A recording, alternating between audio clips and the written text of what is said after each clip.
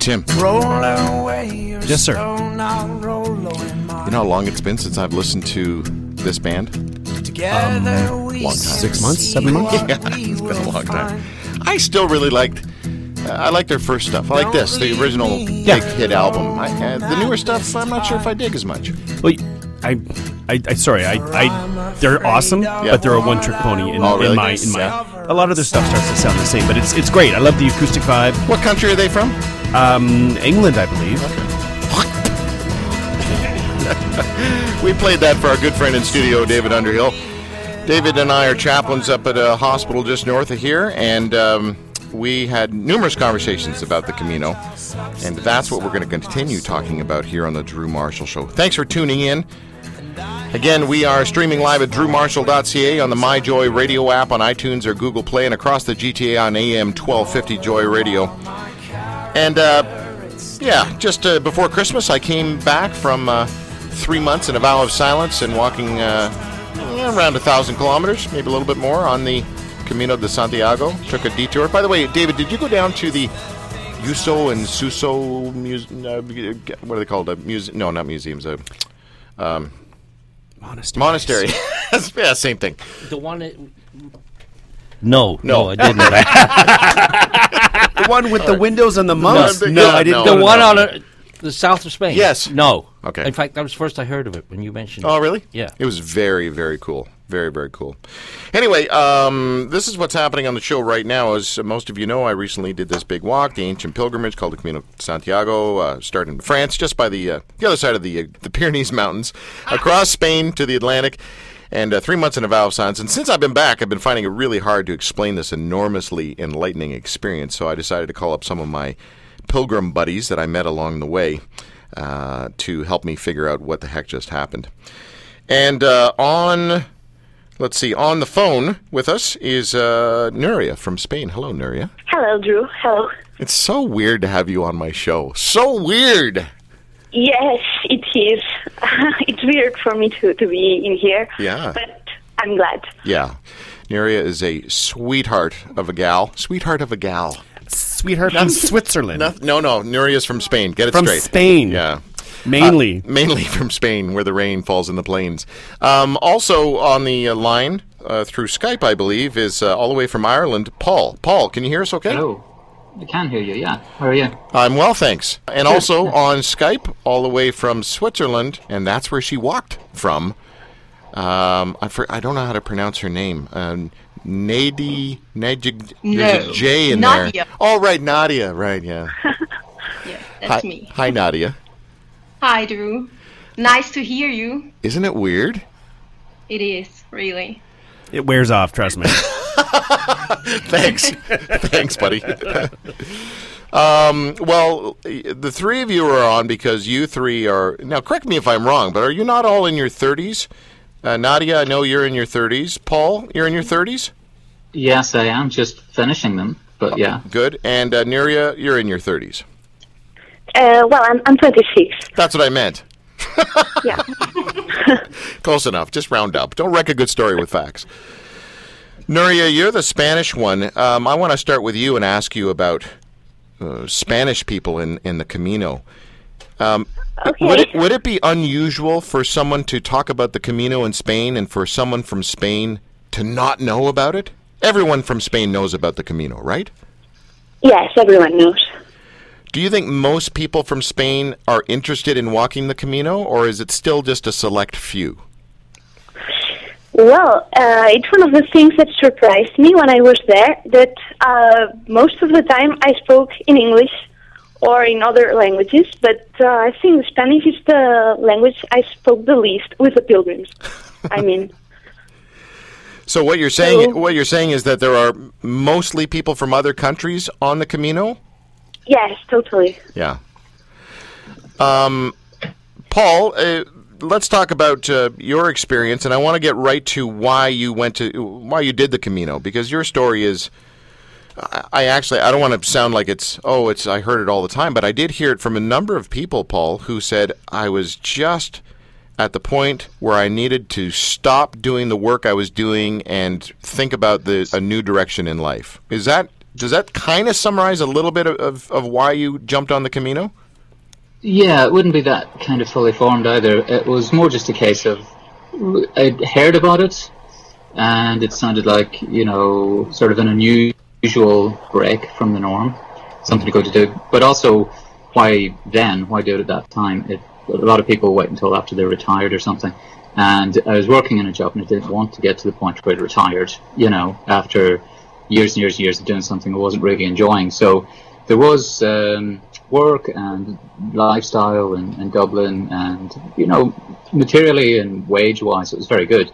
It's also very unsatisfying for various reasons. So there just came a point where I just thought, no, fine, I'll just kind of drop everything and go. So I did. Yeah, and you didn't just drop everything and go. You dropped everything and went like 2 days later or a day later after you made the decision? Well, yeah, it kind of, told work and stuff that I was going to be finishing, so I gave notice and things like that. But I didn't really, segue into the Camino. I sort of worked up until the very day before I left.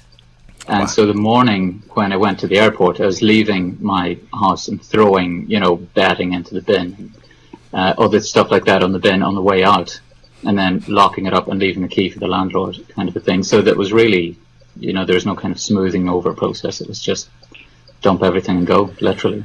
Now, Paul, you knew I was going to bring this up, but dude, you were the best dressed pilgrim. You were the best dressed pilgrim. I won't argue with you. I won't argue with you. We called him the Carlton of the Camino because he reminded me of Carlton from Fresh Prince of Bel-Air. He was just dressed so nicely. Yeah, I tried doing Tom Jones and it didn't work. All right, let's jump over to, I keep forgetting her name. How do you say it again? Come on, Nadia. Nadia. I'm joking with Nadia because I spent more time with her and her friend than anybody else in the Camino.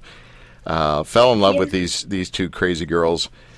Great conversations. But the thing that freaks everyone out, Nadia, is when they find out how long you actually, or how far you actually walked. What was your kilometer count? Well, at the end, we walked about 2,300 kilometers from my home. And where's your home? Santiago. In nearby Zurich. Okay. Close to Zurich. Yeah. Close to Zurich. So did you actually walk over mountains like the Sound of Music people? We walked over mountains, but they weren't very high, actually. Okay. Like in the Pyrenees, it was almost the highest point of our Camino at the end. Okay. All right. Well, I think you can be honest with me on this. So I want to ask you, Nadia, what was your first impression when you met the quiet guy? You offered me a piece of your bread that you had, and I thought you were quite nice. Really? That's the answer? I thought it was going to be something way better. No, that was the answer. That was all. I was really fascinated about the thing that you wouldn't talk. So that's about the impression I had of you. I just wanted to know why you're doing it. Yeah. Yeah. How long did we end up walking together? Because I didn't walk together with particular people for very long periods of time. I was on the trail for 2 months. You were on the trail for 3 months. Is that right? Exactly, 3 months. And we walked together 10 days. Really? The three of us walked together for 10 days? 10 days. Wow. Okay. Yeah, that was a long time. Oh, thanks. Thanks very much, yeah. We tried to get rid of him, but... No. Now, Nuria, when was the first time we met? It was the first time I met Nadia too. It was in a hostel, which was by donations, and it was at the dinner time. It was a community dinner. That's right. We all pitched in and made dinner. Do you remember my job, Nuria? Not really. Nadia, what was my job? I do. Cracking nuts. Cracking nuts. Yep. Oh, great. You did a good job. Thank you. Yeah, good job. Yeah, we had, there were walnuts, and I had to smash them and put them in the salad. I don't remember eating any walnuts, so probably you did a very good job. Thank you. He threw in the shells. No, I didn't. I did not. Now, Paul, you and I first met. I'm trying to think when that was. Oh, it was at the yoga hippie place with the hammocks, right? It was, yeah, the Magic House. Actually, we saw you, because there's a group of us walking, and we saw you leaving a cafe, and we had just arrived, and you turned around and were doing this kind of praying, bowing kind of thing to everybody there, like this smiley praying bowing. And we thought, what's the story of this guy? What a strange way to say goodbye. And you're walking out as well by yourself. So, and there's a couple of Australians, and they said, oh yeah, he's taking a vow of silence. So we thought you were a monk. Yeah. We thought you were this kind of... And what's English? What does that mean in English? What does that mean in English? We thought you were a monk. Yeah. An actual monk. Like an actual... I thought it was slang for nuts. We thought you were nuts. Gaelic No. Okay. Like, some like traveling friar or something. And then that same day we got to the Magic House, and there you were, and asking questions by typing them out on your phone. Right. It was a very interesting conversation as well. Well, I perfected a move, David. You may not realize this, but they're doing it around the world. It's called the Nama Smile. Have you heard of it? Smile. Yeah, you do a little namaste move like this, and you smile. But I had the sticks. I had the big walking sticks in my hand, so it just looked weird. Okay, impact on you guys. You guys are the younger crowd, right? So we've got Nuria, who's 20s, and Paul, who's late 30s, and Nadia, you're right in the middle. But you're considered the younger crowd. But all three of you, I thought, were really eyes wide open. Sure enough, I met some youngins out there who I had no interest in talking with them about anything deep, because they were as deep as a nickel, which is a coin here in Canada.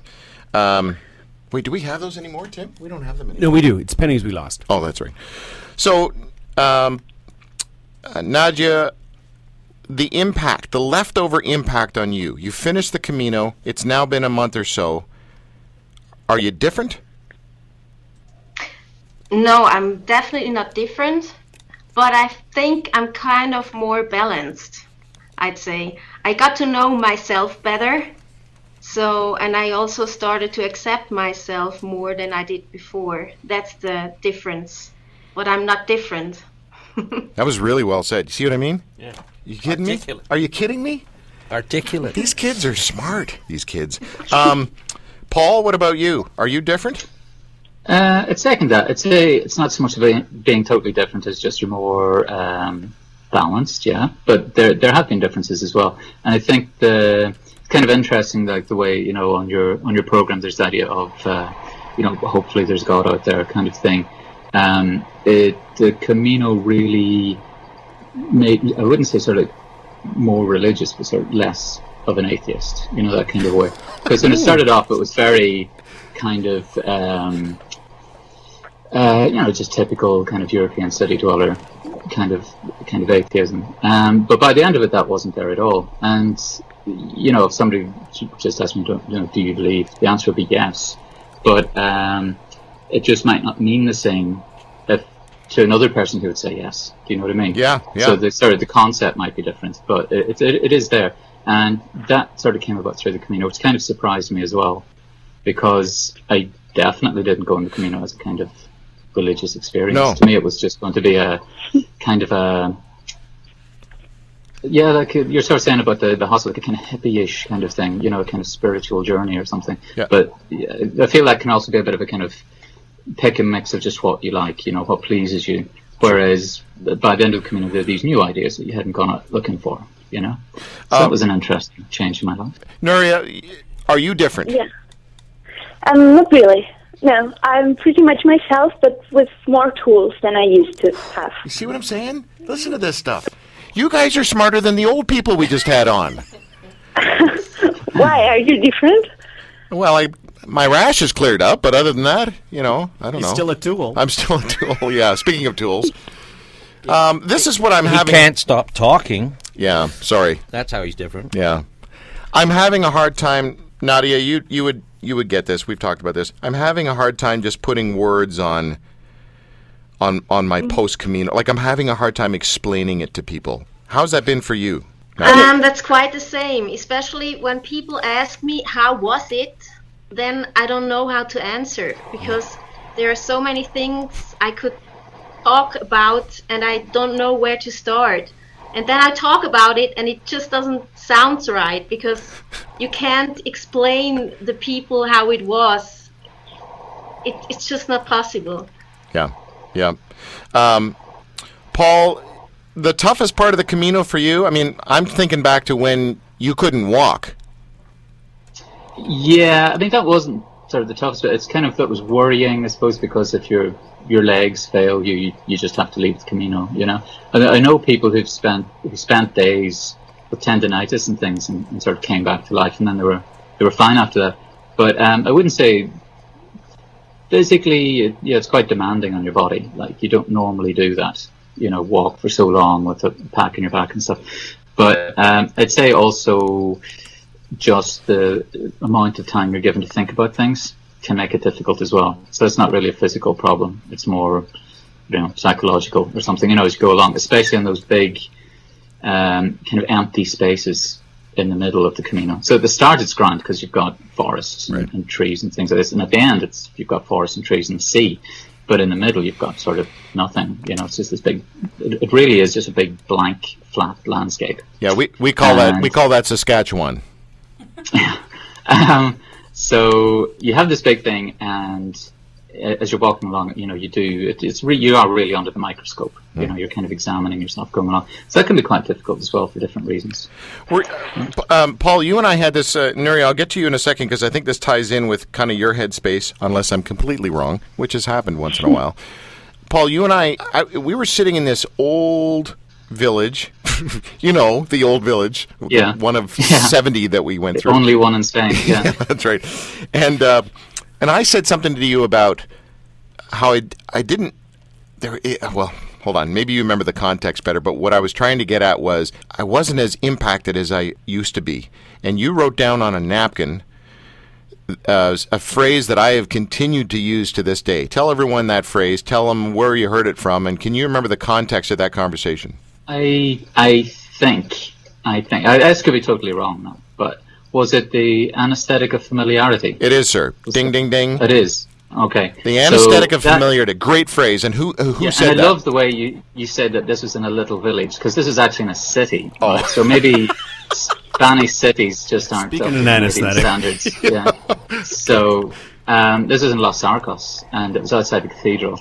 And the expression, the anesthetic of familiarity, comes from Richard Dawkins. Wow. Which is quite nice, really, because he's kind of famous for, you know, not having anything to do with caminos and the like. But I think it's a great expression, you know, and it's really hits the nail on the head. I think that you do sort of go through your days, and the stuff you're surrounded with, you just you don't think it's special. You just think everything's kind of boring and daily, and so you go to some other part of the world to be amazed at the buildings, amazed at the trees. But of course, the people living there might have just the same problem you have. They might have the anesthetic of familiarity. You know what I mean? So. Yeah, I think it's a great expression. I think that's really, really important to bear in mind. Okay, so Nuria, I think you would resonate with that that phrase quite well, the anesthetic of familiarity. First of all, you understand that, right? Yes, I do. It's difficult. I'm not sure what I think about that sentence. What I find interesting is that all the pilgrims I talked to, they all found a sentence during their Camino, and it became their sentence, and that was very interesting too. Give me some. Do you know any examples of people's sentences? Yes. Let me think. Mine, for instance, was written in a stop sign in the middle of the road. And it said, "Don't quit before the miracle." Okay, and that you kind of held on to that, because I laughed at those things. I kind of thought they were, but I'm sorry. Me too. Most of them, but that one, I don't know. It just hit me somehow. Interesting. Nuria, what's your reason for doing the Camino? How would you explain that to people?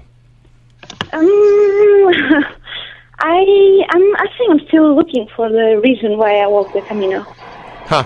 Interesting. I'm not sure. Yes, as you said before, being Spanish, it's it's easier to have heard about it. Mm-hmm.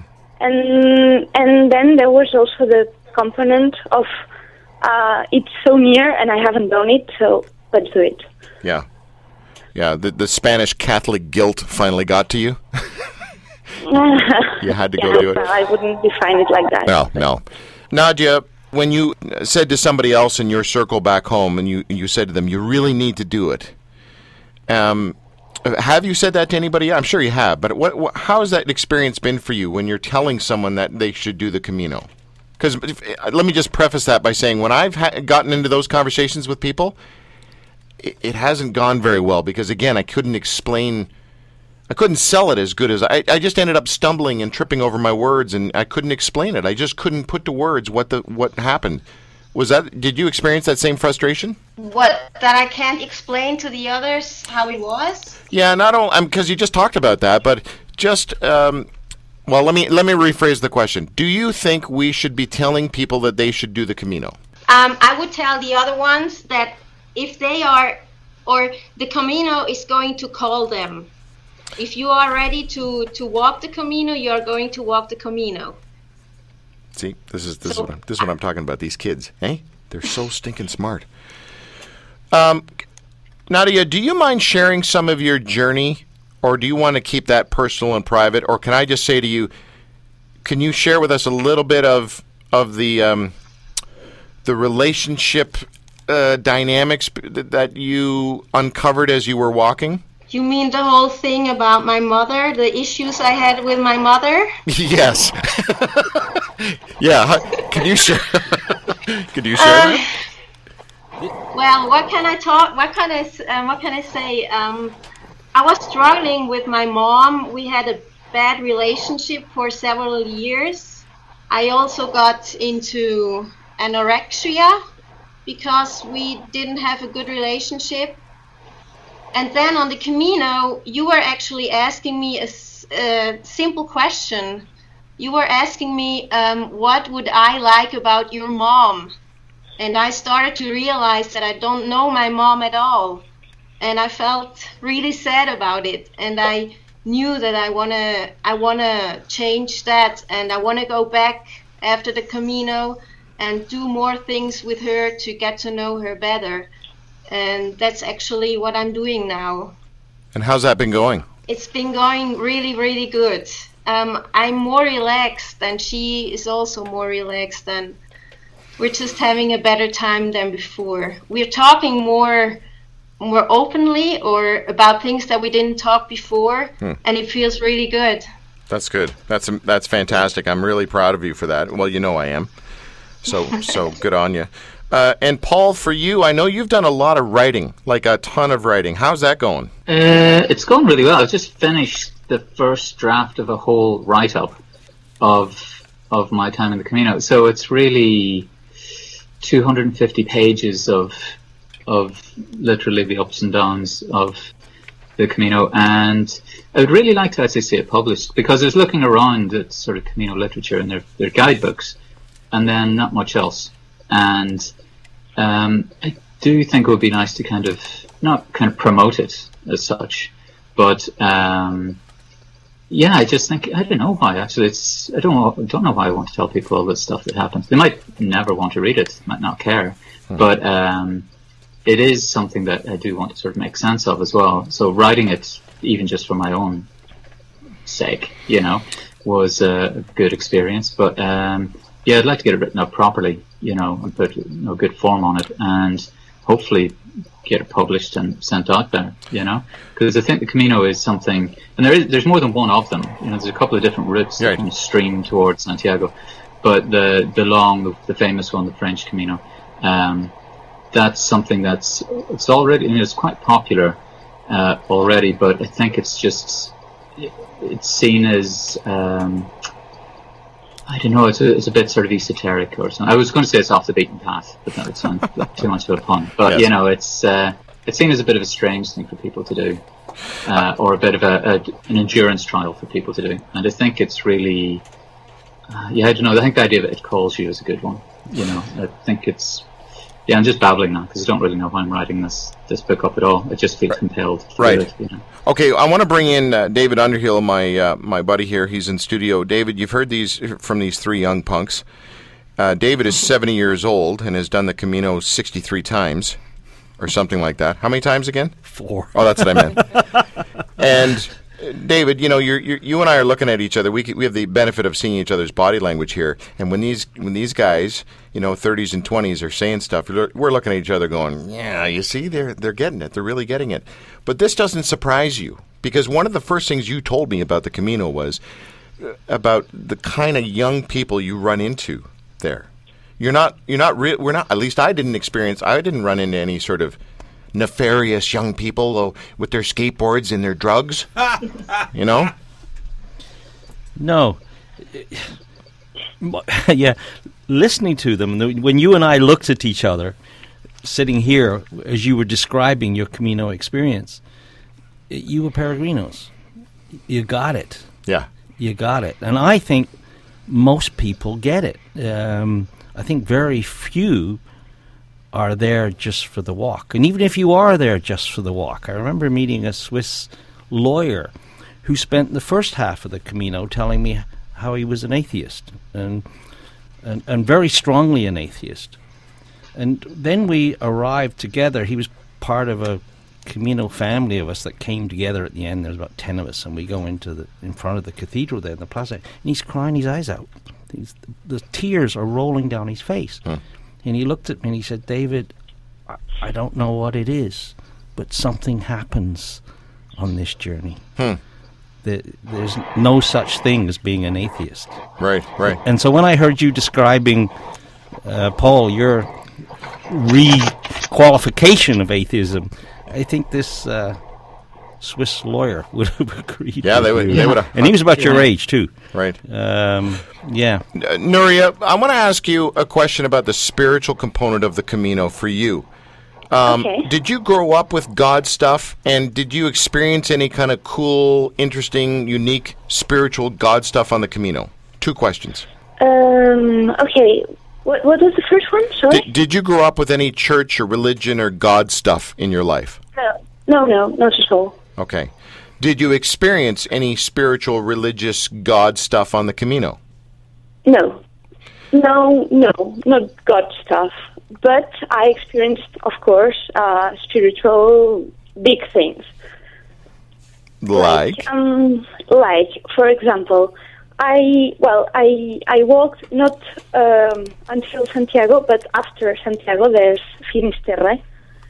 It's the part of the land where the Romans used to think that the world ended, because it's the most western part of Europe, okay?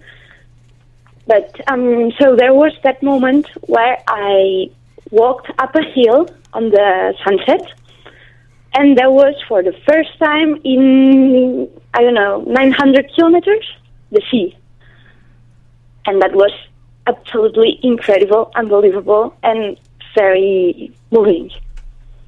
But yes, and the feeling was who put the sea in there? Who did that? But I don't think that was because of God. I think the feeling I had was so big, because I realized that feeling I was getting, there was millions of human beings before me that had experienced that. And, like, for example, I could perfectly figure a prehistoric human being climbing up that hill and seeing the sea and feeling exactly the same thing I was feeling myself 10,000 years after. So I think that's why it was so big. Yeah. That's such an interesting thing that we were talking about, because and Nadia, you would get this as well, because you had that exact same experience. You crested the hill, you looked out, and you saw the ocean right after walking from Switzerland. Exactly. So you see this all of a sudden there's the ocean, but there were all the sunrises and all the sunsets, and you were spending all day every day walking outside in nature. And so did that make you look upwards and wonder if there was a God, or did you just go, oh, that's beautiful? For me, it wasn't God. I think I would call it differently. I'd say it was just an energy, a positive energy surrounding us. And I think that was the first time that I felt it. And it was just amazing to feel that energy. I have never felt before. And in all those sunrises and sunsets, you were just feeling so comfortable and surrounded by this energy. And it's just hard to explain. Yeah. Yep. But that was my experience. Sure. Nadia, have you ever heard me talk so much? No, you're talking in a minute as much as I do in 1 hour. He's a contemplative sort of fella. Just crazy, isn't it? Just crazy. Amazing. Yeah. All right, Paul. You're the. I might bother you by saying this, and we've only got about 4 minutes left. But you're the overthinker of the Camino. Okay, right. And the best dressed. No, and the best dressed. But you have this incredible cognitive processing ability, and you dropped so many gold nuggets in our conversations that I ended up writing stuff down that you said, and I didn't really do that with too many people. Do you think you can overthink the Camino? Definitely, yeah. It's one of the things I find. Actually, I'm not going to complain about it because it is good to. As I'd say, one of the things I was thinking about today is, one of the things about the Camino is that it's kind of, some people think it might be on the bucket list, this thing of a big list of stuff to do before you die. Mm-hmm. And I was thinking about that kind of, I can't imagine lying on my deathbed thinking about having done all this stuff. Because what you're doing with the bucket list is you've got a variety of experience, but you don't really have deepening of experience. Mm-hmm. And I think the Camino is like that. It's not like I've been skydiving or something. It's something where you can really dwell on it and you can mine it. You can really get lots of stuff out of it. Really well said. And so it's kind of, I will continue to think about always. And even when I was writing up that book, it helped channel a lot of those thoughts into some sort of logical shape and put them down on paper. And yeah, I think you can overthink it. You'll never finish thinking about it, but I think it's good as well. You'll never finish thinking about it. Oh, man. Yeah. See, here's the guy who, on one hand, we'd walk through some old village, and he would say, well, in 1640, this person came through this village. He'd know all the history and stuff, and he was like the Cliff Clavin of the Camino, right? And yet, at the same time, you'd walk along a road, you see this guy bent over cracking almonds on the side of the road. Yeah. You're a complex dude, and good luck to anybody that marries you. Is what I'm trying to say. Oh, thank you. Yeah. Nadia, I just want to say something because I spent the most time with you and that crazy friend of yours. It's kind of more of a private conversation than anything, but I said it before, and I'll keep saying it. I remember the first time I asked you about who's hurt you the most in life. Mm-hmm. And you shut down. Your body language changed. You teared up, and you shut up. And we walked again for the rest of the day together. And we then talked heaps. Well, I typed, you talked. And I want to thank you for being so open and vulnerable with me. You were a huge part of my Camino. Huge part. And one of the reasons I want to hang on to this new thread of happiness, which makes me just kind of puke in the back of my throat a little bit, happiness and light and positivity is because of you. So thank you. Well, thank you, Drew. Thanks for asking me the right questions in the right time. Now, Nuria. Yes. You are one of the most complicated humans I've ever met in my life. Okay. And I think if that's good or it's bad. A great thing. No, it's a great thing. That's why when I finished the Camino and I left that island with the monastery, that's why I came to visit you for 3 days. Because the way you see the world, when I grow up, I want to see it more like you. You have such a balance. You really do. You have this balance of hope and light, but also grounding and I think you have that, same sort of analytical brain that Paul does. As a matter of fact, you guys should walk the Camino together. Paul and Nuria, you guys that would be amazing. Anyway. Yes, we should do that sometime. Totally should do that. Yeah.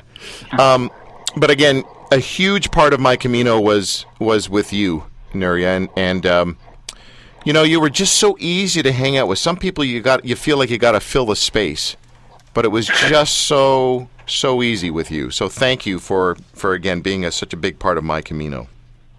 Thank you. You are a big part of my Camino too. Oh, stop. Paul, you were just a pain in the butt, man. I'm telling you. Oh yeah. No, you were the first guy. You were the first person I ever saw light up conversationally. And whenever you were around, the conversation around you was way better. Way better. It was. I was always wanting. When I saw Paul sitting with a group of people, I always wanted to get in on the conversation because I knew he was mining that conversation. And he was the cool kid. He was the cool kid. Yeah. When I grew up. No, I'm just kidding. Guys, thank you so much for joining us on the show and sharing a little bit of your journey. And I look forward to, and I suck at friendships, so would you keep in touch with me even if I don't keep in touch with you? Absolutely, yeah. Absolutely, yes. Yeah, I will think about it. See? The smart one. Yeah. Well done, Nuria. That's great. All right, I'm going to say goodbye to you guys. Thank you for joining us. We'll talk soon, okay? Cool. Yeah, Cheers, sure. Drew. Okay, bye, guys. Bye. Bye. Bye. You see what this is? The Camino was. Good group. Right? Very good group. And prior to the Camino, anybody under 40, I didn't have the time of day for. Anybody over 40? No, under 40. Under 40. No, under 40. Yeah, they restored my faith in people. Yeah. These guys made me like people again. Jeez, I thought that was me. Shut up. Yeah. We'll be right back.